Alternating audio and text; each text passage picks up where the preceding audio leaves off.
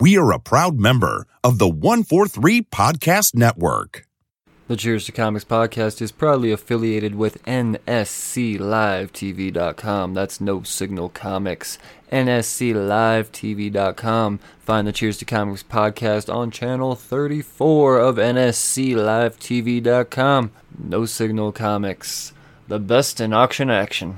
Well, hello again, everybody, and welcome back to the Cheers to Comics podcast. I'm your host, Brian Wayne, and this is a very, very special Creator Corner. This particular Creator Corner, originally going into this, I underestimated this particular creator, and as the interview grew closer, I did more and more research and realized that this is a major deal.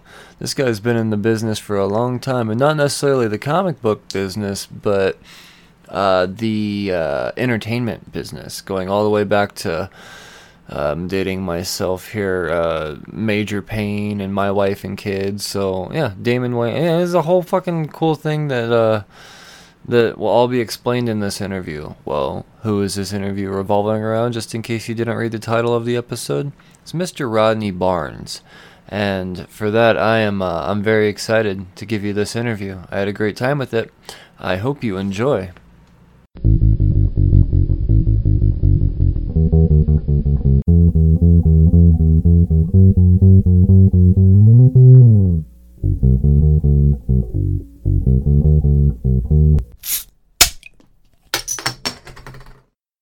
Mr. Rodney Barnes, how are you, sir?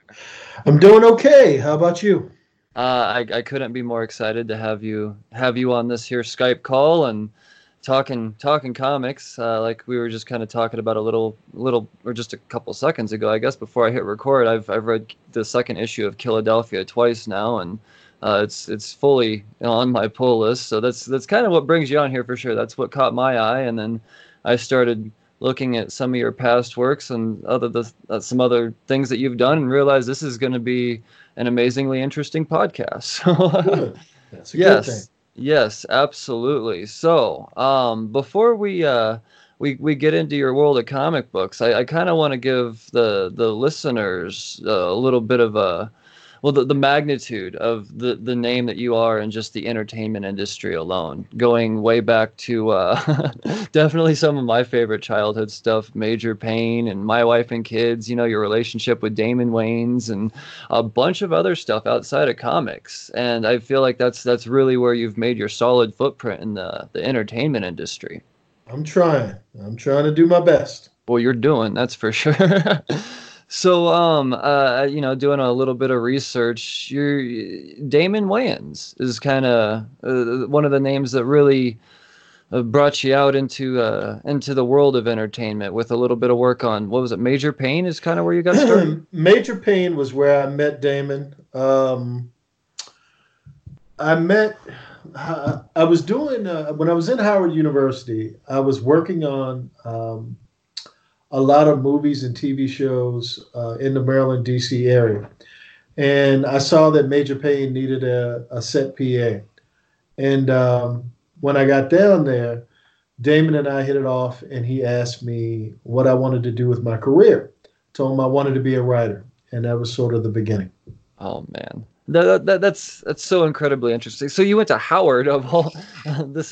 You're a very educated man, no doubt. You could tell just by the quality of work you do, but then to back it up with a degree from Howard, that's incredible. And then of all places, that's kind of what led you to the meeting with Damon Wayans. And yes, we could talk all about all of the stuff you did on the screen, but this is a comic book podcast, so I just kind of want to, it starts from there, and then we get kind of more, not necessarily comic booky, but you do things more, I would say, more into the world of the nerd with the Boondocks. Yes. And, oh man, you won some awards with it. Mm-hmm. A few. Yeah, you did. Now, I hear rumors, and the internet's a fickle beast, but are there talks of more Boondocks? Is that yeah, I think, I believe there's a show that's going to be on HBO Max. I'm not presently a part of it, there's been some conversation, but Well, as this conversation, nothing has happened. So well, we're you gonna know, Twitter rage about that because hey, no need, no need. It's okay. With when the time is right, if the time is right, I would be happy to, resume my contribution to something that was really fun and a big part of my resume.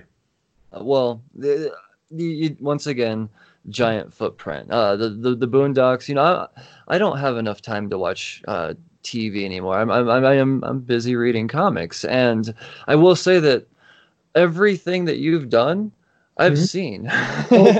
Oh, So I'm loving the fact that so you did the working with Damon Wayans and all that. Comedy is the first part, and then you get into the Boondocks. You're doing animated comedy, and this is all stuff that you're a part of the writing team, production or producer. What level are you playing a part in all of this stuff? and which one? And which Well, I would say, well, let's start out with the Boondocks. Well, in the Boondocks, I was co-executive producer the first year, I think, and then an executive producer the second and third and fourth years, Gotcha.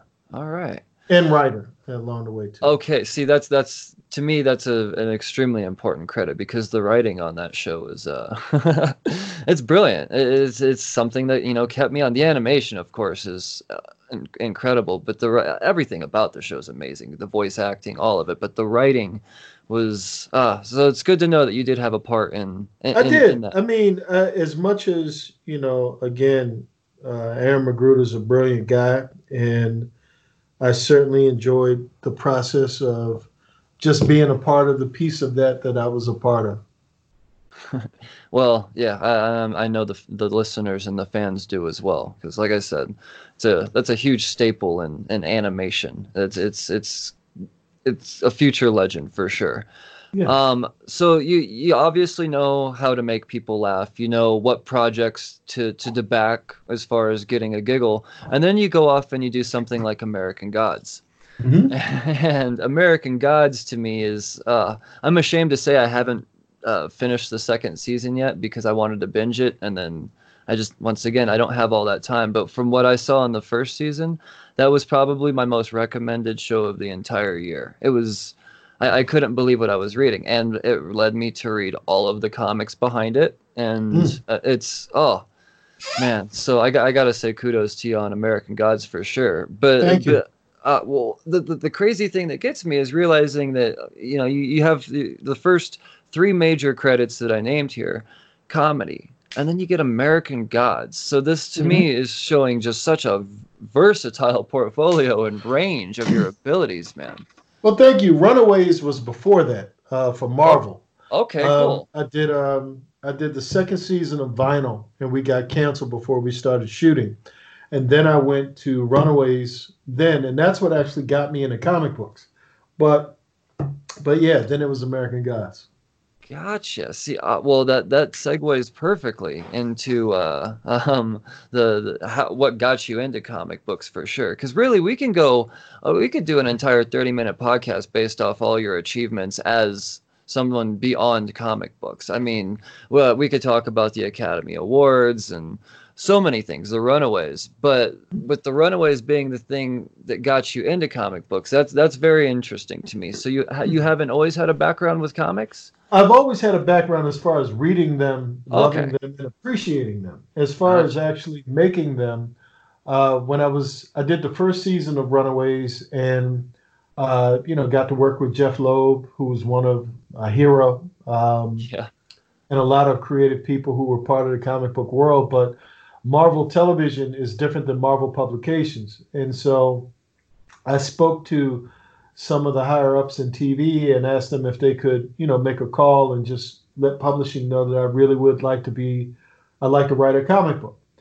And I didn't know anything about writing comic books at all. And Falcon was my first one. And the first three issues, I think, is an example of not knowing what I was doing. I think there were a couple of things, if you read them, that showed that, maybe there was some promise, but the relationship between the written word and art, I was very wordy. Some people say Philadelphia is wordy, but I think it's a different kind of wordy. It wasn't as focused as I think Philadelphia is. And it took me at least 3 issues to figure out my own voice in comics. And I think by the time I got to issue 4 of Falcon, I sort of got my legs under me. And, from that point on and doing Quincredible and Lando and now Philadelphia, I'm pretty comfortable in the medium. I would say so. And to be, 3 issues before finding a voice breaking in, especially with a character like Falcon, who, the last run that he was involved in before that Captain America Sam Wilson run was amazing. So, you were stepping into very large shoes. And I was. Oh, absolutely. And then coming in as a rookie writer and then only taking 3 issues to, at least according to you, I thought it was all perfectly fine. I'm a Falcon fan. I'm reading everything Falcon. That's my dude. I appreciate that. But for sure. Me, in the beginning, because you deal with your editors and who were great. My editors were fantastic, but as they're trying to guide me along the way, they're sort of teaching me as well. And I remember Axel Alonso, who was the head of publishing at the time, was like, be prepared to be hated. And this is before I'd done anything. I was like, what are you talking about? He said, you'll see. And after that 3rd issue, the people on Twitter that didn't like it, that's when I started saying, oh, that's what he meant.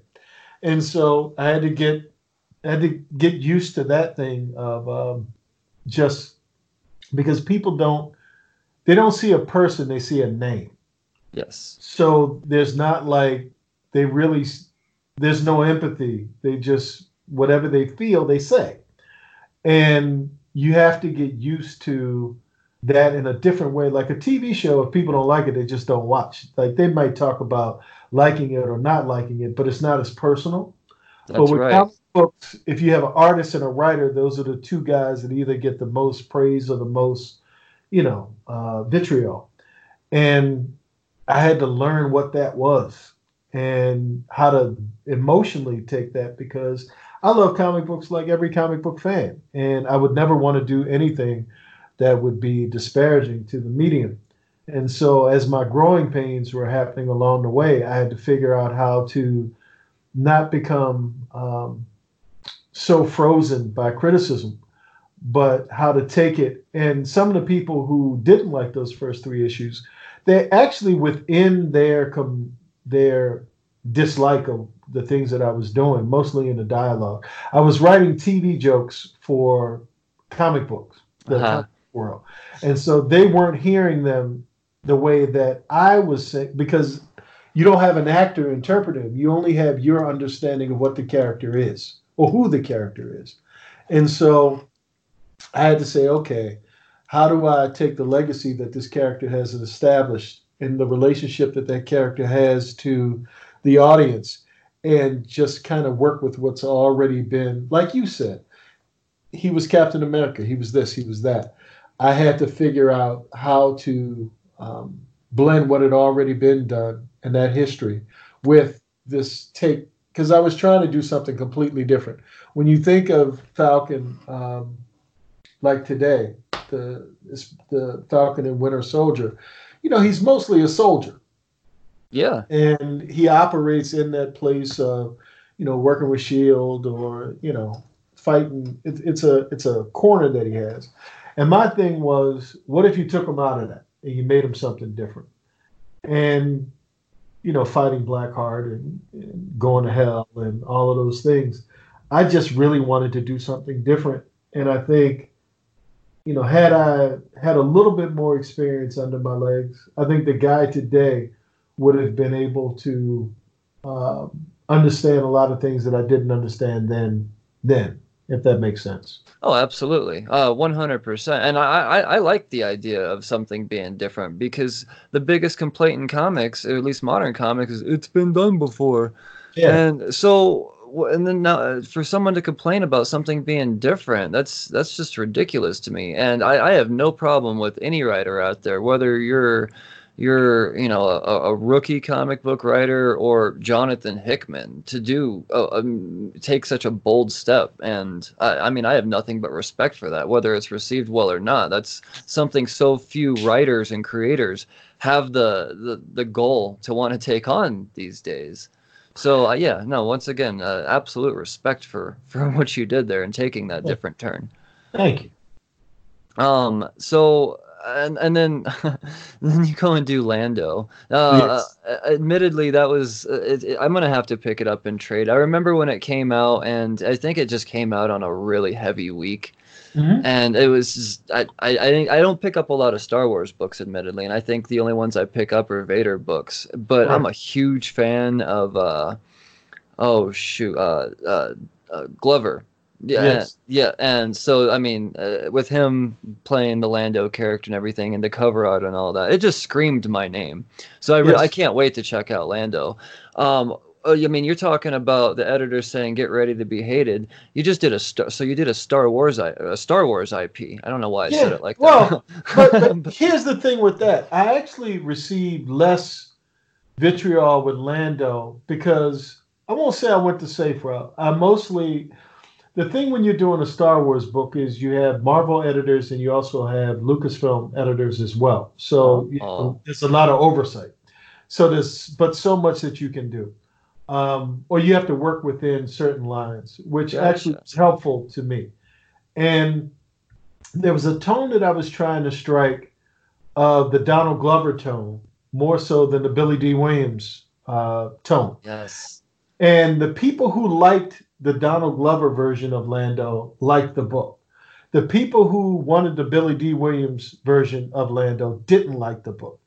And I think it was more of a comedy, a lighthearted thing. I wasn't trying to reinvent the wheel. It was really the mission of the book was what was Lando doing like a month before he met Han Solo. And so I made an adventure that was based upon him losing the Falcon and, getting into that card game right when Han walks in. And so for me, it was mostly how can I make it as fun as possible, not too heavy. And I had a great time doing it. And like I said, after coming off of Falcon, I learned so much. I learned so much about what I do well, what I need to improve. That Lando was a good bridge between that and Incredible and now Philadelphia. That, like I said, I think if you do anything long enough, you start to get better at it. And Lando was a great bridge to that for me. That's awesome. Just realizing the premise based off of 5 issues leading up to meeting Han. That sounds incredible. I am absolutely picking that up. So it's the most impressive part about all of that is you did a Star Wars book and and it was well received. No, you could be the greatest Star Wars writer of all time, and it's still gonna get all of the hate just because. I don't have to tell you. It's Star Wars. Yeah, there were people who hated it, and they were silly. He's too narcissistic. He's too this. That's not my Lando. All the plot. There was 3 or 4 guys. I don't like the plot, and this is you're gonna get those people. But by and large, the book sold well. People really liked it. People come up to me today, and they were like, "I really like that Lando book." And again, what's under the desire to do this is a connection to comic books and the comic book community. So, you're always trying to do your best. You're taking your mightiest swing to please people when you do this. Well, you're swinging hard, man, and you're connecting because it's. I just based off, like I said, I haven't even read the book yet, and I'm incredibly excited for it, and especially based off of now I know I got a little bit more insight as to who's writing and knowing that it was the same guy that did Falcon and Philadelphia, which is I can't wait to talk about that, but. Yeah, so I once again, all impressive stuff. So you're third. Now you're going into the indies. You started out with Marvel, and Yes. I'm sure the Runaways had a big part of that for sure. I mean, you're writing a massive hit TV show, or producing, writing. I did both. I wrote 2 Of course. episodes of season 1, and I produced the episodes that I wrote. Excellent. Of course, you're you're a beast, man. Um, so then Image finds you, and I did a book for Lion Forge called Quincredible that I'm actually still doing now as well. Lion Forge is a small, it's a small indie, and I'm aware of Lion Forge, but for some reason I'm not aware of this book. It's called Quincredible. Yeah, Quincredible. It's one of the most. It's actually something I'm really, really proud of. If you're reading Gail Simone's 7 Days right now, that's the Lion Forge event book that they're doing. Okay. He's a prominent figure in that book. Oh, geez. All right. So there's one arc. I did one arc of it so far. I've actually completed the second arc, but it hasn't been released yet because of the event book. And I'm going to do a third arc of it as well. That's amazing. I'm going to add it to the list. So, wow. Your work in comics goes a little bit deeper than my research has shown, apparently. Well, just a little bit. I still got a ways to go.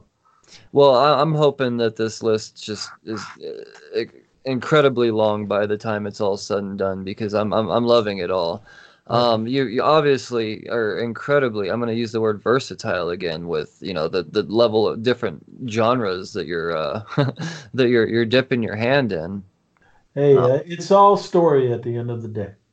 That it is, but I will say that in my personal opinion, your horse stuff is just, there's not enough great horror comics out there. There's plenty of comics that try, but there's very few that are just great. And after 2 issues now, I think I want to talk about Philadelphia. This is amazing. Like I said, I've read this one twice, and I still got other books this week I've got to read before it's absolutely unbelievable. And to have Jason Sean Alexander in on this with you, that's something else. Well, I'll tell you this. My favorite issue of Philadelphia is issue 3, and Jason's favorite is issue 4. Oh man, that's selling comics right there, man. There you go. Whew. Oh well. So Philadelphia. Yes. Does this? Where does the inspiration from this come from? Are you a Philly boy, or? No. I'm from Annapolis, Maryland. Okay. I am. When I was a kid, there was a show, Kolchak the Night Stalker, that I was a huge fan of. And I used to watch a lot of Hammer, the Christopher Lee, Peter Cushing, vampire movies, and Creature Feature, and the Bela Lugosi, Dracula. And then I read Salem's Lot as a kid, and all the Anne Rice books. And my thing was, from that point on, I wanted to tell a vampire story, but there were so many vampire stories. It was like, how can I be different and still interesting at the same time? And one of my big mistakes when I first started writing comics was I was writing from the sensibilities of when I was a comics fan. It was like there was a period in the late 80s that life kind of got in the way, and I was still buying comics, but I wasn't as connected as I was when earlier. You get to college and career and just life in general and having kids, and I just fell out of it. And when I reconnected with comics, they had changed. And the stories had changed, the pacing had changed, the audience had changed, everything had changed. I hadn't changed. And so, having gone through the experience of Falcon and Lando and Quincredible, I was like, okay, if I'm going to approach horror, I have to do it from a way that you're not leaning primarily on vampires as your selling tool. Like, that can't be the foundation that you're building on. That's a thing. It has to be a metaphor for another thing. You have to put there has to be an emotional human component in it that that matters just as much as your genre component. And being a big fan of Stephen King, and I actually I worked on a movie, The Green Mile. I was Oh Michael wow. Clark Duncan's stand-in on that movie, and I got an opportunity to talk to Stephen King for a short period of time, and he talked about really the key to a lot of his book's success was it wasn't the antagonist. It's not necessarily Pennywise. It's not necessarily Randall Flagg. It's the relationship that you have with the protagonist, with the hero. And if that person is real and relatable and going through some construct of a dynamic like divorce or some insecurity or some human dilemma, and then A you death of a father. death of a father, Yes. insecurity, addiction, any of that kind of stuff, um, you can add in a genre element and make it interesting in a human way, not necessarily from a genre way. Because there have been how many vampire books, that have come out, and, I can think of 10 or 15 along the way in the past 10, 15 years. And so I didn't want to do what everybody else had done. So my thing was, a lot of it is based upon my relationship with my father and my relationship with my son. And things that, my father's passed away. And you always ask yourself that question, if I had more time, would our relationship improve? And immortality, being a vampire's, foundation, would give you that opportunity. If you could dig your father up and, get more time with him, would those problems persist, or would you be able to heal those wounds? And so that, I look at Philadelphia as a three-story line story. Like there's an A, B, and a C story. The A story being the Sangsters, father and son. The B story is John Adams. And the C story is Seesaw. And each of those there's an element of my life that I've kind of interjected into each of those storylines. So if they feel personal, that's because they are personal and they all Wow. matter to me. And there you go. Well, that definitely that explains the inspiration question to a T. Good. Wow, man. This is that brings a whole new. I mean, anybody reading this book now after listening to this is probably going to go into this feeling just a little bit more different. I mean, this is Well, a well, man. I definitely saw the three sides of this for sure, but to hear it from you, how deeply it is related to all of that, the relationship with the father and the what if, and then going into, I mean, like I said, this John Adams character, he's, I can't wait to know more about this guy. He's creepy as hell, man. issue three will tell you everything about John, because a couple of people have been, oh my God, John Adams, how could you? He's a president. How could you ever disparage the president? And and I'm like, okay, if I can keep you until issue three is the John Adams issue, and the who, the how, the why, the what of John Adams. And the same thing, if you look at issue one as the Sangsters and digging up your dad, when issue two is Seesaw, issue three is John Adams. And anything and everything that you want to know about how American history and John Adams fits into the world of vampires, all your questions will be answered. Oh man, oh that makes me feel so good about this, because I'm one of the people going, how I don't, Yes, but coming. but at the same time, I mean, everything around all the house is just so. I mean, this is. You got to really take your time reading this, because there's so much to appreciate. I mean, and on every single level, and how well you just work with someone like Jason Sean Alexander, man. It's so hard to believe that you're only a few projects in as a comic book writer. It feels like you and Jason Sean Alexander have been working together for a while. I mean, Well, it just meshes so well. we've been friends for so long. Okay. Like 6, 7 years, I think. Jason, if you're listening to this, you can correct me. Um, he Jason, from the beginning, I interviewed Jason for an art book. Someone reached out to me and asked me if I would interview him, and because of my TV background and his being a fine artist as well as a comic book artist, and we just kept hanging. And we would get together from time to time and have dinner and talk and get on each other's nerves. Mm-hmm. And I pitched the idea to him and he dug it. And then I wrote the proposal and I wrote the first script. And I've loved Jason's art. Like, I'm a huge comic book artist fan. Like most of my fandom as it pertains to artists, the Dave McKeans and John Totleben and Stephen Bissette from the Swamp Thing era and Miracle Man.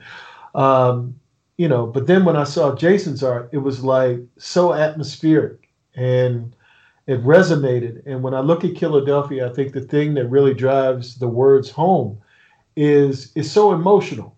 It's like he does little things with expression and shade and the colorists and Luis, and it's just it's a great team. And we have another project we're going to do hopefully in the middle of this year of 2020, and I so look forward to hopefully keeping this team together for the long run because I love working with Jason. I love Jason. I love his family. He's become a really close friend, and I hope we can keep this train moving. Well, I would like to think so, because I mean, to pull him away from something like Spawn. I mean, yes, this guy does Spawn, and it's so great. And more than anything, like I've known him since before doing Spawn. As a fine artist, the dude is always just, he's just something to look at. That's for sure. And then realizing that he's been doing Spawn and reading Spawn this year is next level. So when I saw the Jason Sean Alexander next to your name when this book was in the previews, I was I was instantly sold, pre-ordered immediately. And the variant cover artists I think have been the Matinas, and all of them have been fantastic. I mean, I was even able to convince Neil Adams to and who was my childhood hero. Like as a kid, I loved Neil Adams, and he's doing a cover for issue 5. And so it's like blessed all the way around. This is incredible. Well, you deserve all of this massive artistic talent around this book, man, because you have the chops to keep up with them as far as giving them the story to draw out and the content to throw down, whether it's on covers or on the interiors or whatever. I mean, I'm looking at flipping through these pages now, and the kind of spoilers, I guess. But in the page where the cop after the girl, I'm sorry, what is this character's name? The little girl? The girl is Brittany. The girl Brittany, is Brittany. okay. Yeah, Brittany. Who is in real life my daughter Brittany. Oh man. Oh, I can tell you right now, she's a badass. She is. That is Jason's favorite character. Jason feels she's going to be the breakout character. She does a lot of things in the next few issues. She's going to come back, and she fits in the history in a very unique way as well. So yeah, he's. I think she's on the cover of 5 as well. But yeah. Oh man. Oh, that's that's exciting.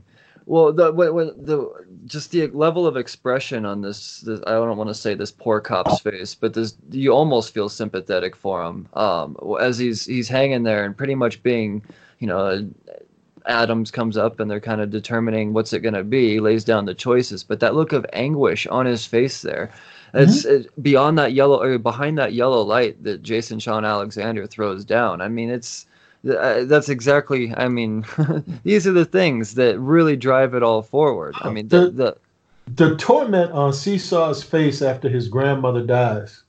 It's like there's the thing that he's able to do with expressions. To me, it's just like a film director. It's just like a film director, like framing. He's the cinematographer and he's the director at the same time, and he really, really, really, in subtle ways, does some brilliant stuff. Yeah, it's the reflection in the window beyond all of that. It's Yeah, man. yeah. Well, I mean, is this something is that what you draw out for him? Is so? I mean, we usually have a conversation. I write the script, and before I write the script, I tell him the story, and I tell him what I'm going for, and I usually tell him the next issue, what I'm going for there as well, and he sort of gets a feeling. And when he reads the script, it sort of informs what's under the words. And so, because we do have, like on Falcon, I got to meet Josh Cassar later. We met, after the book had already taken off. But I didn't meet Paolo Villanelli, who did Lando, until like last year after the book was over. And I didn't really have a relationship with the artist in the same way that I have a relationship with Jason. And so, like, Jason and I can get together. He lives a mile away from me. So I can go over his house and we could sit, and I could go to his studio, or we could sit and talk about, certain things. So it's not just delivering a script to a guy. In some areas, he can say, what do you want here? What are you thinking here? And we can really nail in and dial in what we're going for in a really substantive way that I didn't really have that. Well, you could feel that close relationship as a reader too. You could tell. It's like you guys are brothers and have known each other forever. It's like the Snyder Capullo type of thing. Yeah. It's right. It meshes together so well. Yeah. So, oh man, this is, I cannot wait. I attribute it to him. It's like Wow. Jason is a genius and as good of a person as he is an artist. Well, that's awesome to hear, because a lot of times that's not how that works. yeah, but no, he is a great human being and a great friend. Oh man, that's incredible. So how far do you plan on going with Killadelphia? Is this a 5-issue? No, we've got 6 issues for this first arc, and then we've got another arc next year. We got a 2-month break in between, and then the second arc, and then probably the beginning of 2021, the third arc. We're going to do 6-issue arcs at a time until the world gets tired of this thing. Oh, that's exciting to hear, because it's a lot of times these indies, they you get they could be a spectacular 5 or 6 issues, but sometimes that's all you get these days, and sometimes, to be fair, that's really all you need. But with something like this, I just feel like there's a whole universe getting ready to just be thrown. And that's exactly when I looked at the the Anne Rice Gothic world of Lestat and Luis and Armand and Memnoch the Devil and all of the great characters in that the Vampire Chronicles world. It's like I wanted to do the same thing, but in an urban setting. And to where you had all of this, and to add more of a political Northeastern feel. Like for her, it's mostly New Orleans, that I've seen. It's a New Orleans-y kind of Southern Gothic thing. And I wanted to make an urban thing that was Northeastern, and to make it feel more like in a city, more so than, not to say New Orleans in the city, but, cold and hard. Well, and I mean, when you to have the setting be Philadelphia, which is actually nicknamed Killadelphia because of the terrible crime rates and violence and all of that. So, I mean, it's a perfect setting. And I'd read an article. This was another part of why Philadelphia too. I'd read an article that there were places in Philadelphia that, like, the cops don't go. Like in West Philadelphia, you had these areas that were hit by drugs and crime and just poverty, homelessness, all of the ills that hit a lot of our inner cities in America.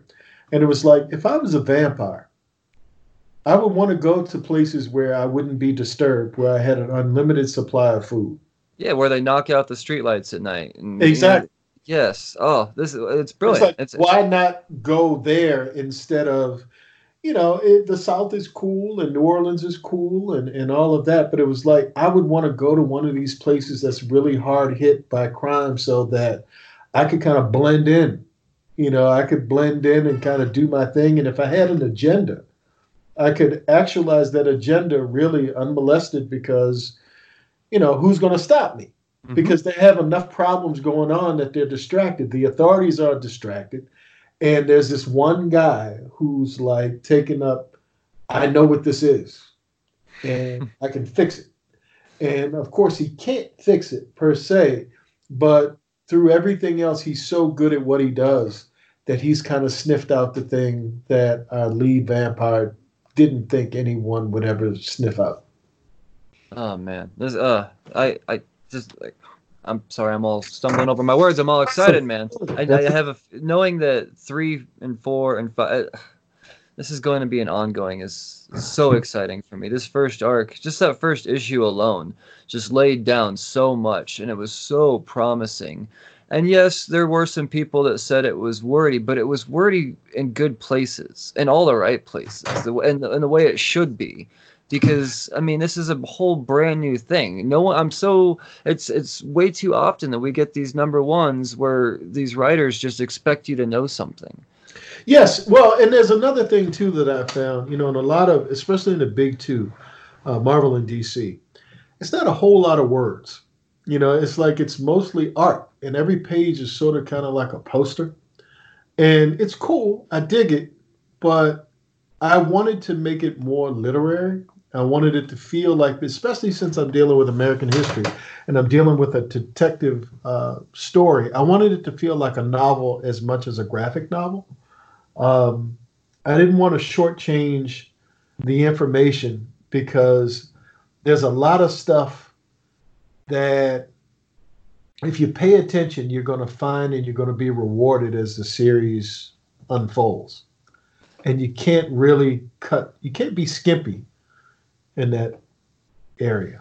No, not if you want to be someone to lay out a truly unique and groundbreaking, award-winning story. Otherwise, it's just, I mean, everything else. So, yeah, no, I find it to be very appreciative. I've known to be critical for super wordy books, but a lot of times I end up reading a lot of words that are just, writers flexing their knowledge of the dictionary, to be perfectly honest.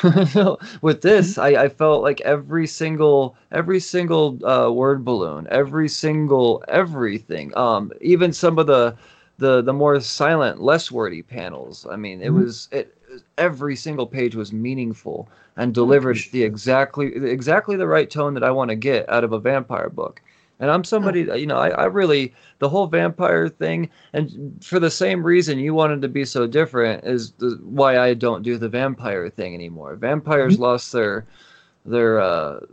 sparkle with me in the 90s, right. And it's been so long since we've seen a different side, and to see this more underground side, but not in some crazy super sci-fi type of scenario. It's refreshing, and it should have been right here the whole time. And I'm glad we waited until you got to team up with Jason Shawn Alexander to get it. Thank you. But yeah, this is it's incredible, and I can't wait to see what's next with this. Like I said, I'm so proud of again Jason. For what issue 3 is. It's like it's a walk through American history.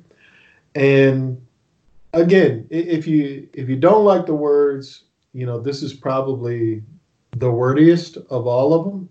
I think, and I asked him, I said, do you think I should cut back? He said, I love every word. And he actually threatened me that if I cut the words, he would do bodily harm to me. So I didn't cut those words.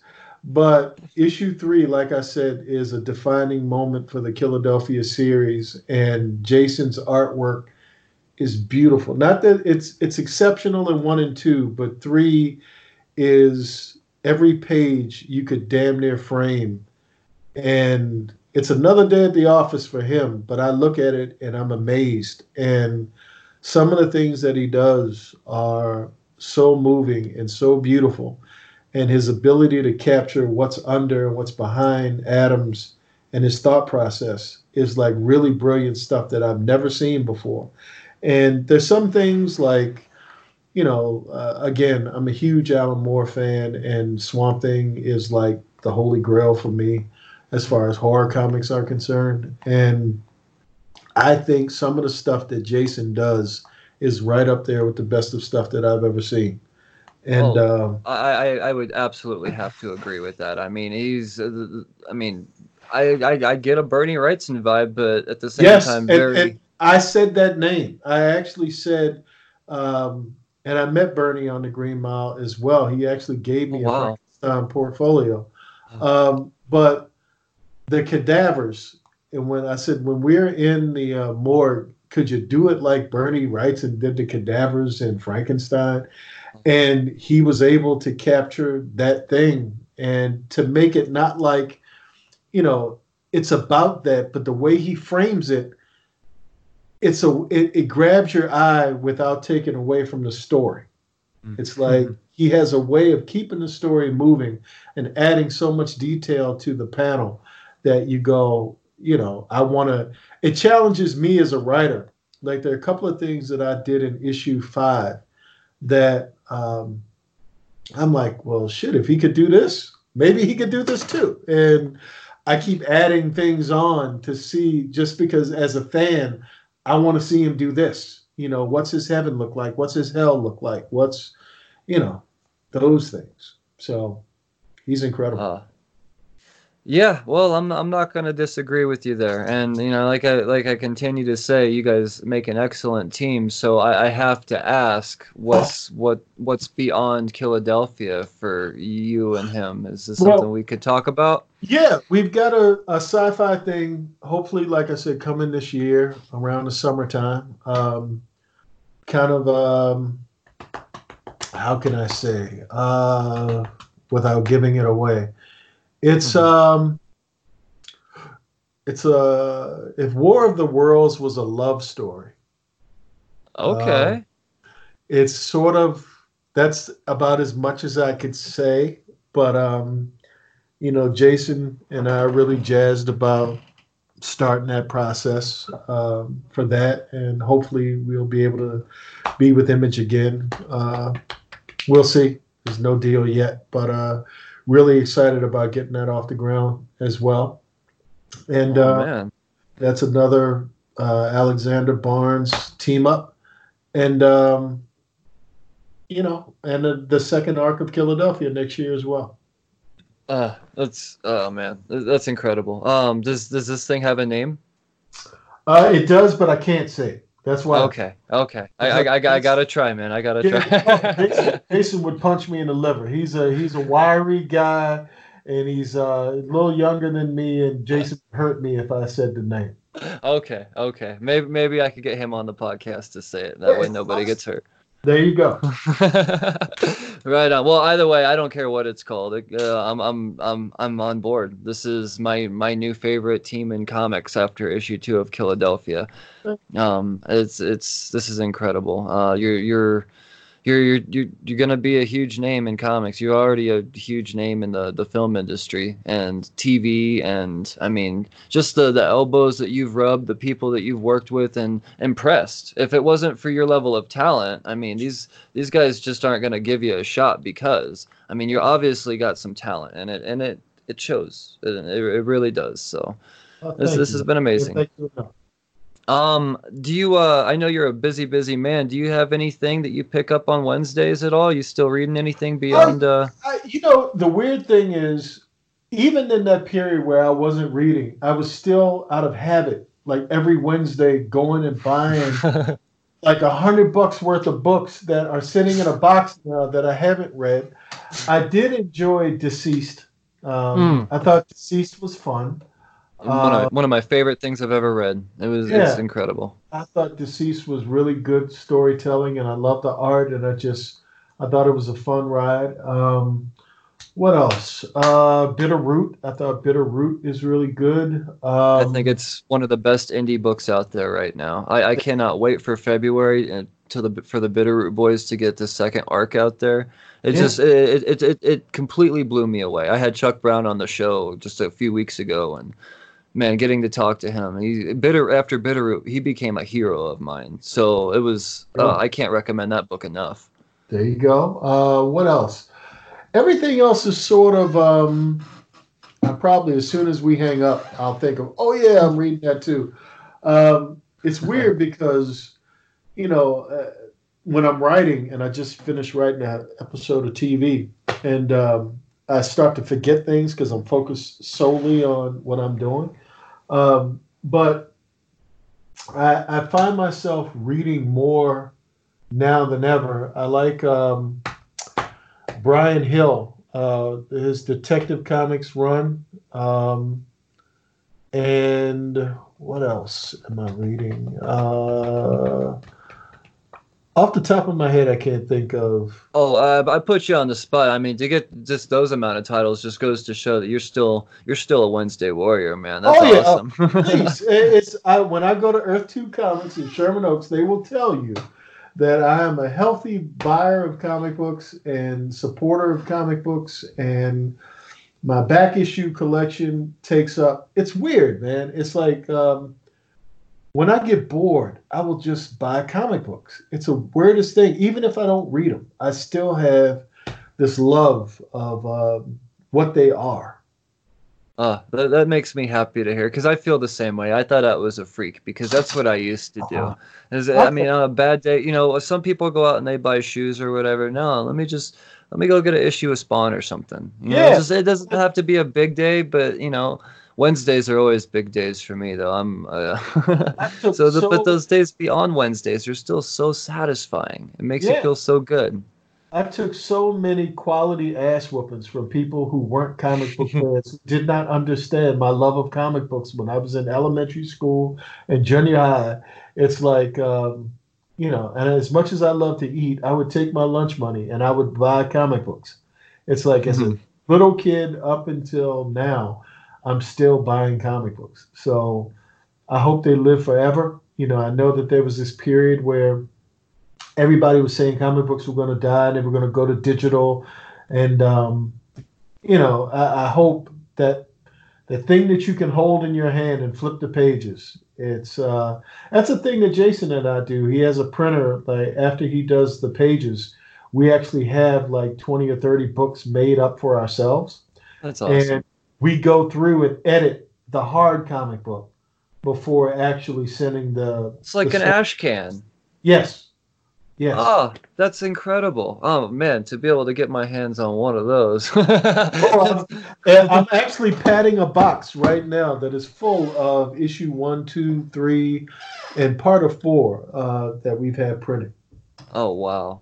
That's amazing. It's so cool that you guys still have that real life love. And honestly, yes, the scare is out there, but to me, the books that are going to keep comic books in print alive are the Philadelphias. That's why I'm so adamant about pumping up these indies. And only the ones that deserve it, because if I pump up ones that don't deserve it, that makes the industry look bad. So by no means is this, am I just like pumping up everything that comes my way. Philadelphia this is huge. This is the next vampire book is what it is. Really since Snyder's, what is it, American Vampire or whatever American Vampire. Yeah. This is going to be the thing since, because there hasn't been a thing since. We can't count Buffy. I'm sorry. We can't count Buffy the Vampire. Sorry, Buffy fans. Sorry. Well, I mean, even they know, Yeah. But no, these books are so important to keeping the industry alive in print, because the big two, they have their digital printing services, but what a lot of people don't realize is, you get some people to say, oh, I have no problem, I need places to store my books anyways, but what about the indie books? Yeah. Because those don't have the digital codes in the back. That's not a thing. Exactly. So yeah, and you keep it quality like this, man, the industry's good. So as long as I know you're working, especially for companies like Image, there's hope. But yeah, man, this has been an absolute treat and a pleasure, Rodney. I cannot thank you enough for coming on. You're welcome. I appreciate your support for Philadelphia, and I can say on behalf of Jason, I'm sure he appreciates it as well. And I hope we keep that standard that you're digging all the way through. Right. Well, the momentum's just getting heavier, so I'm into it. I'm into it, and anything you put out from here on out is going to get my cash, man. So you got a fan for sure. I appreciate it. And the Jason Sean Alexander stuff is just a bonus. Yes, it is. It's a big bonus, but yes, it is. Well, yeah, no, it's like a CEO bonus, man. it's a good one. So do you have any advice for the young creators out there trying to break out? Do you have anything you want to tell them? Yeah, I mean, the thing that I would always say is stick to the stuff that you love and keep getting better. I mean, like I said, it was a struggle for me in the beginning, but the thing that made me better at it is continuously doing it. Just practice. And eventually you find your voice and you find your style and you find the thing that separates you from all the other guys out there. That's wonderfully said. That's amazing.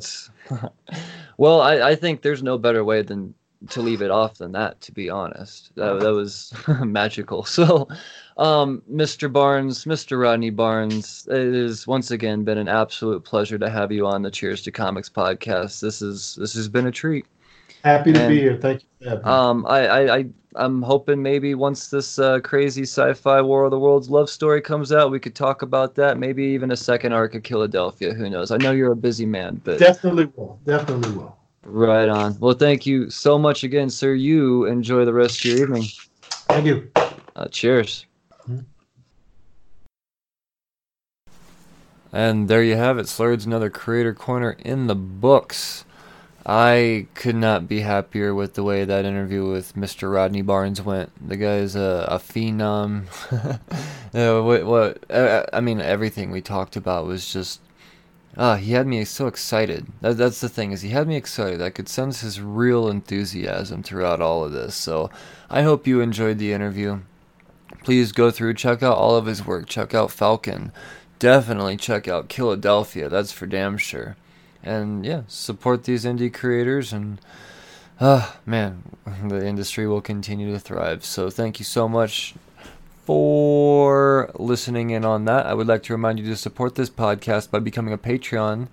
Patreon.com/Cheers to Comics. For as little as $1, you could join the Slurred Army, and see for yourself all the benefits that the Patreon, the patrons have to offer on the page. Just patreon.com/Cheers to Comics. Also, support the podcast by leaving 5-star reviews. Doesn't matter where you listen to the podcast, whether it's Apple, Podchaser, Stitcher, Podbean, wherever you can leave comments and feedback, please do so. And it helps this podcast grow tremendously and much quicker. So, thank you once again, Slurds. It's been an absolute pleasure. You read responsibly. Cheers, fuckers.